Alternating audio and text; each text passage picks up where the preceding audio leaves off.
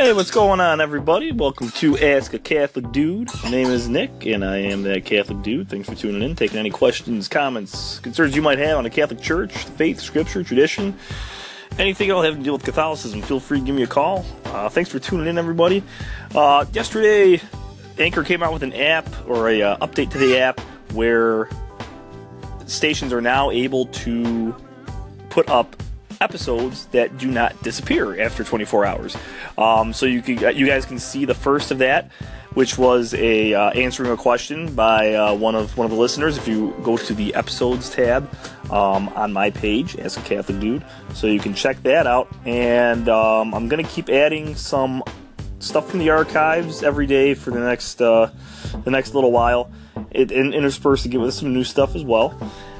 The next one I'm going to do came from about 3 or so weeks ago, probably 3 weeks ago, talking about Eastern Catholicism. So, if you guys are unfamiliar with Eastern Catholicism, what it is in relation to the Catholic Church at large, or what it is in relation to the Roman or Latin Catholic Church, this might be an episode for you guys to look at. So look for that coming up in the next few minutes, and stay tuned for more, guys. Thanks for listening, everyone. Good evening, everyone, and thank you for tuning in to Ask a Catholic Dude. I am that Catholic Dude, Nick is the name, and I'm here talking about anything and everything having to do with Catholic Christianity. I would be delighted to take any of your calls, questions, comments on anything having to deal with the Catholic Church, scripture, tradition, the whole 9 yards, everything. So please feel free to give me a call, and thank you again for listening. Today I'd like to bring up a subject that really doesn't seem to be on the radar of very many Christians at all, and that includes Catholic Christians also, surprisingly enough. At least that's what I've noticed in my experience. Okay, so what I'm about to say here is going to be mind-blowing, so I want you all to make sure that you're sitting down and you're holding on to something steady. This could be potentially earth-shattering, what I'm about to share with you. Okay. Alright, here we go. What if I were to tell you that not all Catholics are Roman? Think about that for a second. Does that sound confusing? Not all Catholics are Roman Catholics. What I mean to say is that, what if I were to tell you this as well? What if I were to tell you this? There are 24 different ways of being Catholic. And what I mean by that is that there are 24 distinct ways one can be a Catholic Christian while still maintaining fidelity to the Pope in Rome. That is, submitting to the Pope as the vicar of Christ, the representative of Jesus Christ on earth until his return in the second coming. There are 24 different ways to do this.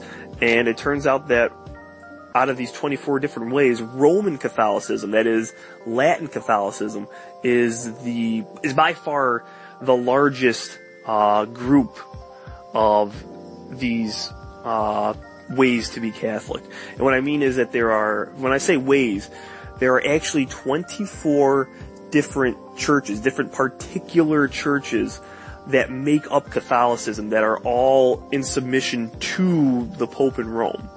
Now, one of those churches is Western, Roman Catholicism, Roman or Latin Catholicism, we can call it. Both mean the same thing. It seems that today, in the media, anywhere you go, people talk about Roman Catholicism. And when they mention that, they're kind of wrong in what they're saying. It's a matter of semantics, yes, but it's not totally accurate. When people talk about the Roman Catholic Church, they're usually talking about the Universal Catholic Church of all Catholics, all 24 of these different ways of being Catholic united together. So one of those, and they're all united to the Roman Pontiff. They're all united to the Pope in Rome. But only one of them is Western, so to speak. The other 23 ways of being Catholic, the other 23 particular churches, are what we call the Eastern Catholic churches. And all 23 of these particular churches, save for two of them, except for two of them, all at one time or another had broken away from the Catholic Church, but have come back into communion with the Church at various points in history, such as the Ukrainian Greek Catholic Church, which came back into union with Rome in the year 1595 in what was called the Union of Brest, which was a city in Europe where this treaty was signed. And I bring this up because yesterday I was talking a little bit about, what I enjoy most about being Catholic. And I mentioned that some of my family belongs to the Byzantine Rite of Catholicism. The Byzantine Rite has 14 of these particular churches. Rite, R-I-T-E. A rite is a way that a church kind of does its practices in a different way, but still maintaining fidelity to the Pope. And part of my family belongs to the Ukrainian Greek Catholic Church. And I had a caller call in, Jim, who kind of started talking a little bit more about that. And I'm going to let his call play here now, and I'll answer back to that once his call is done, and maybe we'll go into a little bit deeper discussion about the Eastern Catholic Churches, particularly the Ukrainian.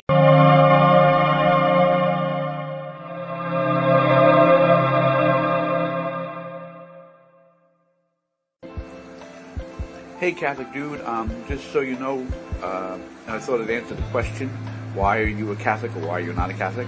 But before I do that, let me just say that I'm glad that you were raised as a Roman Catholic, a cradle Catholic, because I think it must have been a real blessing to be able to be raised in a home where faith is lived and Christ is honored. I myself was raised Roman Catholic, but I only made it to First Communion and Confession, never having received confirmation. And like many Catholics, I drifted away from going to Mass and was a Catholic in name only. When I was a teenager, I started watching Billy Graham and on television, and eventually wandered into a Pentecostal church. I stayed there for 10 years, really learning the Bible. I was grateful for being with them because my faith became alive then. But like many Protestants, I soon discovered that there was kind of a lack of depth there, so I started searching. Now I'm going to have to continue this in another call because I've only got 4 seconds left, so wait for the next call. As I said, I felt like Protestantism lacked a real depth to it, so I decided that what I needed to do was study history to find out what the early church was like. And I was shocked to discover that in the beginning there was just one church, each ran by local bishops.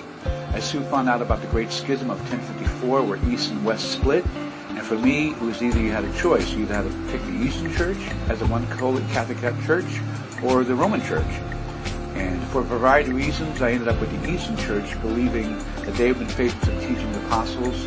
And even though Rome is a historical church, tracing its beginnings back to St. Peter, I came to believe that its gradual growth of papal power and authority, its belief in the development of doctrine, and the addition of the Filioque, and the Son to the Nicene Creed was incorrect.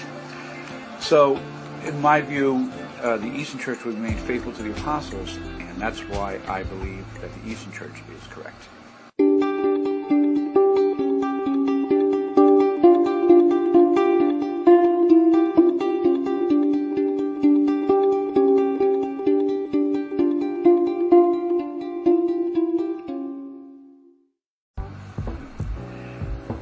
I wish I'd give you more than a minute to respond, so I wouldn't have to keep giving these little parts here. Anyway, so I said I ended up siding with the East, and even though I am not yet a member of the Eastern Orthodox Church for family and personal reasons, I do consider that the Eastern Church to be the fullness of the Church. And while I have a great deal of respect for the Roman Church, and I mourn that the split is taking place, I believe that the Eastern Orthodox Church is correct and unchanging in its doctrines and is faithful to the Apostles' teaching. That being said, I am so grateful that I was raised Roman Catholic because I ended up realizing that I had some place to go when I realized that Protestantism was incomplete. So I started searching back in the past to find out about the historical churches. And may God unify our churches soon. Maranatha. Hey, that Catholic dude again. Thank you, Jim, for your call. I really appreciate it, and that's really awesome to know more about your faith journey, because I think it's really common to see many non-Catholic Christians, specifically Protestants, they come to realize that there is something lacking, a continuity is lacking with the early church, the early Christians, and the church that Jesus founded. And I'm glad that you were able to realize that after listening to a lot of Billy Graham. It's awesome that you came to that conclusion. I think it's something interesting that Blessed John Henry Cardinal Newman said at the end of the 19th century. He said that and I'm going to paraphrase him here. He said that to know history, to be deep in history, is to cease to be Protestant. And I think that's exactly what happened with you, is that after you read all that, after you found out the truth of the local churches, of how St. Ignatius of Antioch said, do nothing without the bishop, I think after you learn that, it's like, wow, well, now I have to face the truth. So I guess what I would like to do now, though, is go a little bit deeper into what I started talking about today regarding Eastern Catholicism. And I guess this is kind of the next few segments here. Divide this up into a couple of segments here and make this maybe kind of more like traditional talk radio, where we kind of explore maybe a little bit more of what Eastern Catholicism is. Because this is the question I'd like to pose to Jim, as well as to any other maybe Eastern Orthodox or Oriental Orthodox Christians that are listening. Have you ever considered the Eastern Catholic churches as the, how do we word this, as the holders of the truth? Can the Eastern Catholic churches bear the truth? Because in truth, like in all honesty, the Eastern Orthodox churches, and when I say Eastern Orthodox, I'm basically talking about the Byzantines. I think we can agree on that, like the Greek Orthodox or the Russian Orthodox or the Ukrainian Orthodox. When we talk about the Eastern Orthodox churches, we see that they are virtually the same thing as the Eastern Catholic churches. I know many Eastern Catholics of the Byzantine Rite that describe themselves as Orthodox Christians in communion with Rome. That their traditions are completely and wholly Orthodox. And in that, I'm saying capital O Orthodox. That their beliefs are completely Orthodox, yet they submit to the authority of the Holy Father in Rome. So let's dig a little bit deeper into that. I'm just curious to know if you are Eastern Orthodox like Jim, or if you've come to accept that the Eastern Orthodox Church is the true faith. Have you ever considered Eastern Catholicism? And like I said, I myself come from, while I am a Latin Catholic, a Roman Catholic, my family is Ukrainian Greek Catholic. They belong to the Ukrainian Catholic Church, which is one of those 23 Eastern Catholic churches. Other examples of Eastern Catholic churches would be the Ruthenian Catholic Church, or the Bulgarian Catholic Church, the Russian Catholic Church, and those are all in the Byzantine Rite. And then you have other liturgical traditions, such as the Syrian rites, which include the Syro-Malabar Catholic Church, or the Syrian Catholic Church, and then you even have the Armenian Catholic Church. Many different ways to be Catholic, yet they all proclaim the same faith. And so let's dig a little bit deeper into that. What I want to do now is read from a catechism. Not the universal catechism of the Catholic Church, but a different one. I'm going to get into that in just a second here. So real quick, guys, before I get into the catechism that I was talking about, I would like to just reiterate how similar the Catholic and Eastern Orthodox liturgies are. I often attend Divine Liturgy at a Ruthenian Catholic church. And by Divine Liturgy, I mean that's what all Eastern Christians call their liturgical service, their church services. Roman Catholics call theirs the Holy Mass. It's called the Divine Liturgy in Eastern Catholicism, both Orthodox and Catholic. Now the only difference that is even noticeable in these two liturgies is that at the intercessions, where the priest and deacon pray for all the different people, right before praying for the eparch and the metropolitan and the bishop, the Pope of Rome is prayed for. So they say, and for Francis, Pope of Rome, we pray to the Lord.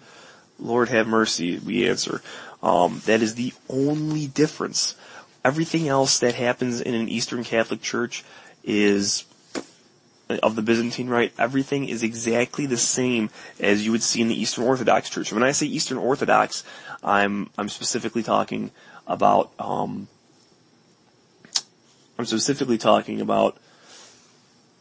Byzantines, such as Greek Orthodox, Russian Orthodox, Ukrainian Orthodox. That's what I'm mirroring here now. Mirroring. I can't talk right now, I'm sorry.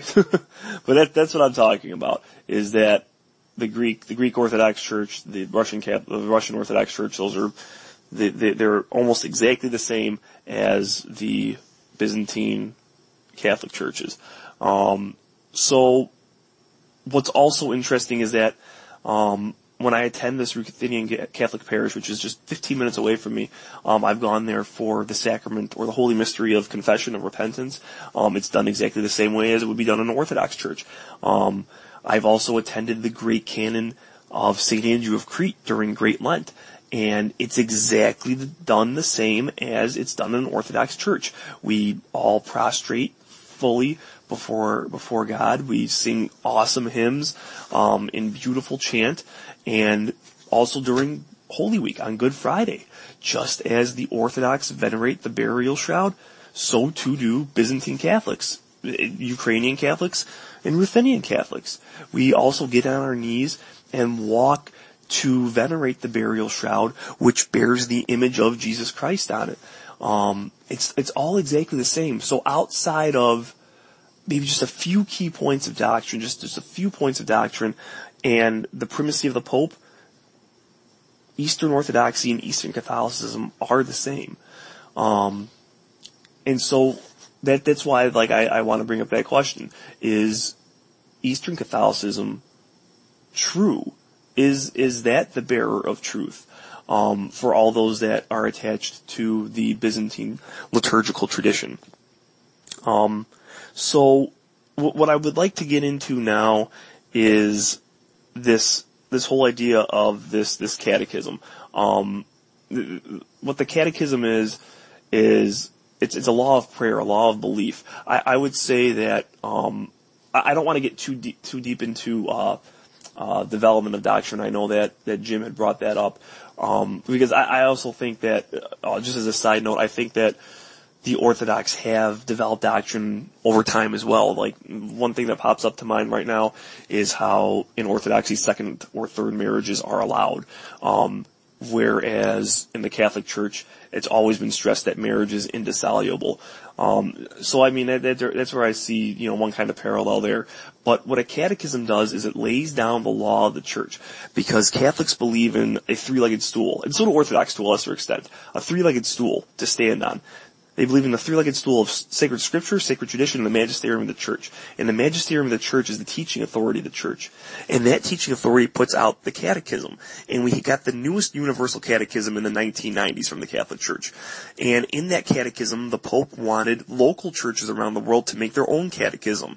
Well, it turns out just last year, the Ukrainian Catholic Church released their own catechism. And I'd like to make a few quotations from that Ukrainian Catholic catechism. So let's listen. Here we go.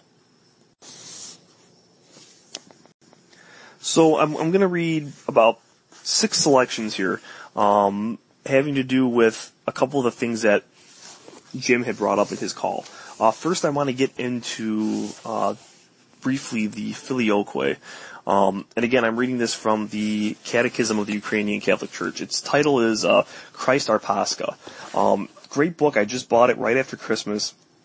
And I think it came out in August of last year, and the first printing, it like flew off the shelves. I have a cousin who is a Ukrainian Catholic priest, a married priest, actually, and, him and his wife, he just got ordained, 2 years ago. And him and his wife are him and his wife are expecting their fourth child in a matter of weeks. So if all of you could please keep, this holy priest and his family, in your prayers during this time. But I remember him telling me, like, yeah, dude, you should have bought this like a while ago. This book is falling off the shelves. And luckily right around Christmas time, a second printing was made and I was able to purchase it.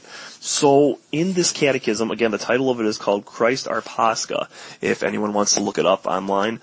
I'm gonna read here from, this section on the Holy Spirit who proceeds from the Father.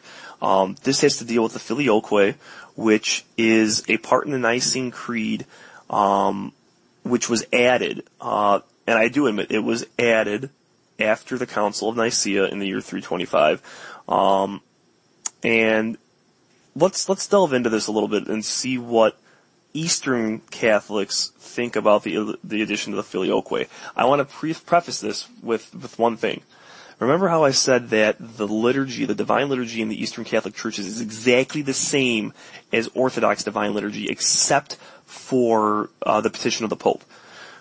In Eastern Catholic Churches, like at the Ukrainian Catholic parish I go to sometimes, or the Ruthenian Catholic parish I go to, the Filioque is not said. We say, I believe in the Holy Spirit, who proceeds from the Father. We do not say proceeds from the Father and the Son, as we do in the Latin Church. So let's see what the Ukrainian Catholic Catechism has to say about this. I'm going to read from paragraph 97 under the Holy Spirit who proceeds from the Father section. So paragraph 97. In teaching about the person of the Holy Spirit, the Fathers of the Church emphasize first and foremost what differentiates the person of the Holy Spirit from the persons of the Father and the Son. That is, that the Holy Spirit proceeds from the Father. In conciliar, unified fashion, they profess this belief through the symbol of faith. I believe in the Holy Spirit, the Lord, the giver of life, who proceeds from the Father. On the procession of the Holy Spirit, St. Cyril of Alexandria teaches, the Holy Spirit is the one who pours forth from God the Father through the Son and shows to us his existence in the image of breath of the mouth. Now here we go into paragraph 98. The Holy Fathers made a distinction between the interior life of the Most Holy Trinity and the revelation of the Trinity in creation.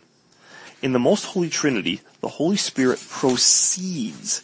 In Ukrainian, this word is ikshodoit, I believe. I might be butchering that a little bit. But it says that the Holy Spirit proceeds from the Father, the one and only source of the Most Holy Trinity. When the Holy Fathers spoke about the action of the persons of the Trinity in creation, they professed that the Father sends the Holy Spirit through the Son. St. Cyril of Alexandria, professing the very same faith, explained this sending of the Holy Spirit through the Son as the fact that the Holy Spirit comes from the Father and the Son. Now this is the key point. This is the key point right here. So here we go back into paragraph 98. This interpretation was emphasized by the Fathers of the Council of Florence, an ecumenical council of the Catholic Church, held in 1439. And quote from this council, some were saying the Holy Spirit comes from the Father and the Son, others saying the Holy Spirit comes from the Father through the Son. All were aiming at the same meaning in different words. This opinion was also expressed in the Articles of the Union of Brest. The Holy Spirit proceeds from one source, as if from a wellspring, from the Father through the Son.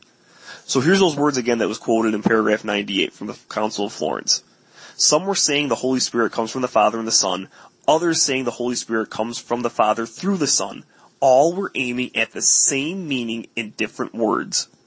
So I think this is really important. The Filioque, I agree, should not really have been added, but it's not, it can be defended. It can be defended. I'm not going to get into that right now because, as the Council of Florence says, both were trying to describe the same thing, but with different words. So that's why in Catholicism, you can be Catholic in 24 different ways.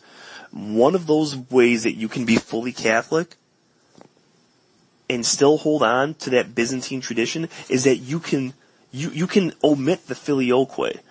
You can actually say during the recitation of the Nicene Creed in any Byzantine Rite Catholic Church, like the Ukrainian Catholic Church or the Ruthenian Catholic Church, you can say that the Holy Spirit proceeds from the Son that the Holy Spirit proceeds from the Father and only the Father. So I just wanted to clarify that. And next I'd like to get into a little bit about what the Ukrainian Catholic Church actually is, and why it submits to the authority of the Pope. And so I just want to quote a few sections here, a few brief sections, 5 of them, about what this exactly means. That how can a Byzantine rite, how can a Byzantine Christian community profess a belief in the primacy of the Pope in Rome? So I want to go into the chapter heading is The Church is One. The Church is one, holy, Catholic, and apostolic. And this is from paragraph 285 of the Ukrainian Catholic Catechism, Christ is our Pascha. So here's paragraph 285. The mystery of God's life, the mystery that has been hidden throughout the ages and generations, Colossians chapter 1, verse 26, was revealed to humankind in the incarnate Word of God. In the same way, the Church of Christ, the mystical body of Christ, becomes visibly manifest in self-governing churches. It is in these, and formed out of them, that the one and unique Catholic Church exists. Now, skipping to paragraph 287, but before I do that, self-governing church, that's another word for particular church. Remember how I said that there's 24 particular churches within the universal Catholic faith, within the universal Catholic Church. The biggest of these particular self-governing churches is the Latin or Roman Catholic Church. The next biggest would be, the next biggest would be the Ukrainian Greek Catholic Church, and then so on and so on. So let's get into paragraph 287 here. The unity of faith among self-governing churches is made manifest in the common profession of the doctrinal teaching of the ecumenical councils. The one faith of the Church, the body of Christ, is the source from which flows the common participation of the faithful in the holy mysteries. This happens especially in the Eucharist, when the faithful partaking of the body and blood of the Lord in Holy Communion themselves become one body. And here it's quoting from St. Irenaeus of Lyons in his Against Heresies. Our way of thinking is attuned to the Eucharist, and the Eucharist in turn confirms our way of thinking. Unquote.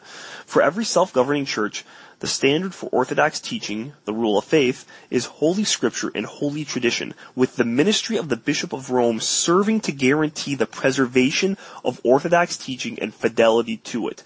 And here it has a footnote suggesting readers to see a certain section of St. Irenaeus of Lyons is Against Heresies. And please remember, for those that don't know, St. Irenaeus of Lyons was a 2nd century bishop. He was actually removed only 2 generations from the apostles. He learned the faith from St. Polycarp, and St. Polycarp was a disciple of St. John the Apostle. So I think it's interesting here that the Ukrainian Catholic Church professes that the Bishop of Rome serves to guarantee the preservation of Orthodox teaching and fidelity to it. So while the Ukrainian Greek Catholic Church still sees itself as self-governing, it has a major archbishop, which is pretty much equal to a patriarch, and it totally is autonomous in providing for its eparchies and archeparchies.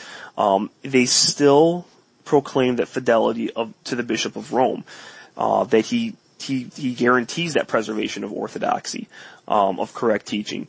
And so I just have 3 more quick selections I'd like to read for your consideration as we see why some Eastern Christians are Catholic.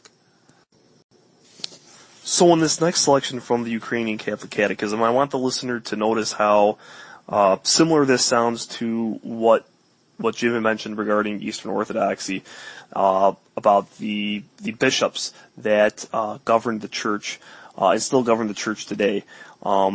But see how the Ukrainian Catholic Church puts this into context with the Pope in Rome. So I'm going to read from a little bit from paragraph 291, and this is in the section of the Church is Catholic. This is still going into the four marks of the Church, that the Church is one, holy, Catholic, and apostolic. This is going into the mark, the specific mark of the Church, that the Church is Catholic. So here's from paragraph 291. As to why Ukrainian Catholics submit to the authority of the Pope. In the Eucharist celebrated by the bishop, as well as through a common faith, every local church enters into communion with other local churches. Local churches in communion with one another form a self-governing church, headed by one who presides, a bishop, archbishop, metropolitan, or patriarch.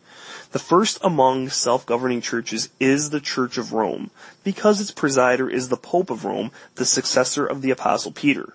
He is the teacher and the standard of the apostolic faith. To him the Lord has granted the gift of infallibility in matters of faith and morals, when proclaimed ex cathedra. Only when proclaimed ex cathedra is the Pope infallible. That's my little insert here. Now getting back into the paragraph 291. The Pope does this in order to preserve the purity and immutability of divine teaching. In order to preserve the purity and I'm getting all over myself. In order to preserve the purity and immutability of divine teaching, the Lord has granted this gift of infallibility. As the Apostle Peter manifested his love for Christ more than others, and received from Christ the mandate to shepherd his flock, see the Gospel of John, chapter 21, verses 15 through 18. So the Roman See of Peter presides in love, as St. Ignatius of Antioch said in his epistle to the Romans, which presides in love is quoted from. And this maintains a primacy among self-governing churches. This primacy is fulfilled through the Petrine ministry of the Bishop of Rome. Our church, that is, the Ukrainian Greek Catholic Church, professes the Pope's ministry by titling him the Most Holy Universal Pontiff. So, then that's it from 291. So we see here that the Ukrainian Catholics believe they are justified in believing that the Bishop of Rome has this special charism of confirming the brethren, of having a primacy among all of the self-governing churches. So there's still deference paid to the local bishops, but they make clear here that the Pope in Rome has precedence overall. Yet they still maintain that Orthodox heritage, that Byzantine heritage. Because remember, like I said, I know many Eastern Catholics that profess to be, as they call themselves, Orthodox Christians in communion with Rome. And now I just want to look at another paragraph here. This is from the subheading, Self-Governing Nature of the Ukrainian Catholic Church and Her Communion with Other Self-Governing Churches.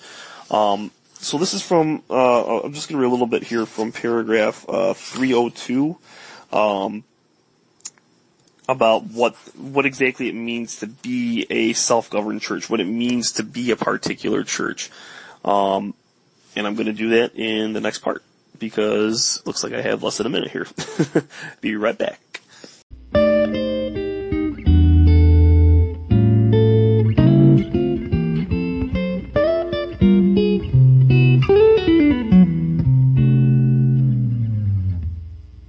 Okay, so what exactly is a self-governing church within the Catholic Church? So here's how the Ukrainian Greek Catholic Church understands itself. This is from paragraph 302 of Christ Our Pascha, the Catechism of the Ukrainian Catholic Church. The particular nature of the self-governing Ukrainian Greek Catholic Church can be described in the following way.